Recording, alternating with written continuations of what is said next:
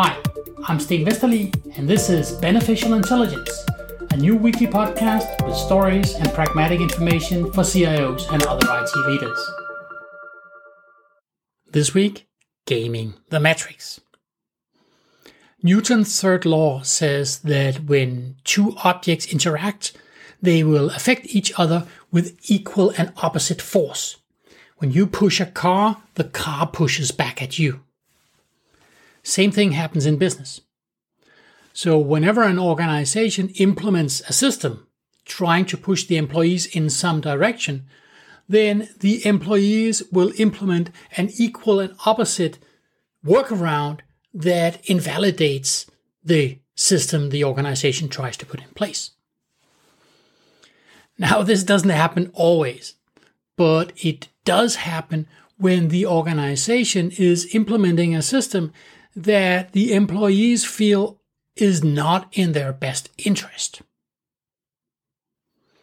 We need to measure things. Measurement is a precondition for managing things. What gets measured gets managed. That means that it's important for a manager to know the productivity of a team, the cycle time in a process, the amount of waste in production. All of these things need to be measured. But the problem occurs when these measurements start being used to evaluate individuals and teams. Humans are very, very good at optimizing. We've had millennia of experience in this. We've optimized our effort. A Stone Age hunter-gatherer would optimize his effort. He would try to catch as much wildlife as possible with the least amount of effort. He would be able to optimize whether it made sense to spend more time sharpening his spear or more time hunting. The tribe would optimize whether it made sense to pack up all of their few belongings and move to another place where there was more food. So we're good at optimizing. And when you give people something to optimize for, they will do so. Amazon has thousands and thousands of delivery drivers. So one part of Amazon wants to ensure that these drivers drive carefully. So they reflect well on Amazon and they're good citizens in the world. So the drivers are given a mobile phone app. So this app will track their driving. It uses the accelerometer inside the phone to figure out if people are driving aggressively, if they're accelerating too fast, if they're braking too much, if they're taking sharp turns. So that's all well and good. That's one measure, and the drivers are ranked on their driving score, and it will affect some bonuses. So the drivers will start to optimize for this measure, for this driving measure. The problem is that another part of Amazon wants to optimize for package delivery. And the actual delivery vans are owned by small delivery companies, and they're being squeezed really hard by Amazon to deliver as many packages as possible in the shortest possible time. Which means that the delivery companies have looked carefully at how this app works. And they figured out that it has to be active for at least 2 hours in a driving day. Which means that the delivery company will tell their drivers to start out using the app in the morning. Drive very carefully for 2 hours. Slow accelerations, nice easy braking, no sharp turns to maximize their driving score. And then when they've reached the minimum that they need for the driving metric, then turn off the app. Or put the phone in airplane mode, or wrap the phone in several layers of blankets and put it on the passenger seat so it doesn't register the vibrations. And once you've disabled the app effectively gotten rid of the driver score, then you can drive like the devil because you have deliveries to make. And for the last 8 hours of this 10-hour driving day, then the delivery drivers, they will drive like hell to reach the other metric, the metric that their employer is pushing them to meet, the number of packages delivered. So Amazon is trying to balance these measures. They're trying to balance their measures, but they're failing.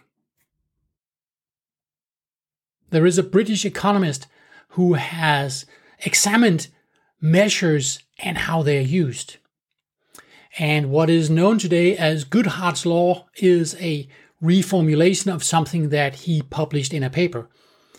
Goodhart's Law says when a measure is used as a target, it ceases to be a good measure. That's a parallel to the world of physics, where when you measure a system, then you affect it.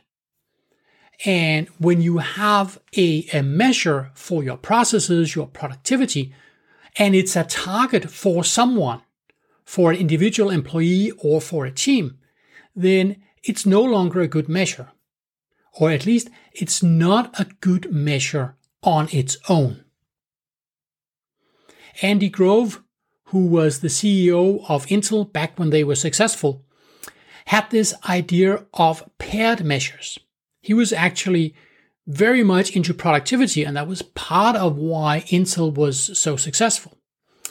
And in a paired measure, you have one metric that you want to optimize for, and you find an opposite measure so you make sure that you're not moving in an unwanted direction. So you don't want to have to measure are the customers happy? If you ask in a retail store, are the customers happy? Then that would be easy to achieve if you had no customers or if you had only one customer. What you want is to have a profit measure and a happiness measure. Those two can balance each other out. If you don't have a counterbalancing measure, if you don't have paired measures, you end up with the way that much IT support works. For some reason in IT support, many organizations implement the measure, the time the supporter spends talking to the client. That gives you this feeling as a customer that you have a problem, but it feels like you're playing baseball. You throw the problem at the support, and support is ready with a bat, sending it right back to you with very little thought, with just a request for more information or an irrelevant link to documentation, because then the supporter has gamed his or her measure. The supporter has done what was being measured. And unless you have a paired measure, something like number of requests resolved in the first interaction or customer satisfaction, then you're seeing the supporters gaming the measures. This example of paired measures is illustrated very well with this generic mission statement for a startup. So I forgot where I read it, somewhere on the internet, but the mission statement sounds: 1, we're going to have a lot of fun. 2, we're going to make a lot of money. 3, we're not going to make so much money that we won't have a lot of fun. And 4, we're not going to have so much fun that we won't make a lot of money. Paired measures will ensure that your employees don't run off in an unwanted direction. What you need as an IT leader is to make sure that your measures are properly balanced. Because if you have one-sided measures without a counterbalance, then you can be sure that people will gain the metrics. Thank you for listening to Beneficial Intelligence, a weekly podcast with stories and pragmatic information for CIOs and other IT leaders. If you like the content, please spread the word. If you have comments, please get in touch. My contact information is in the show notes. See you next week.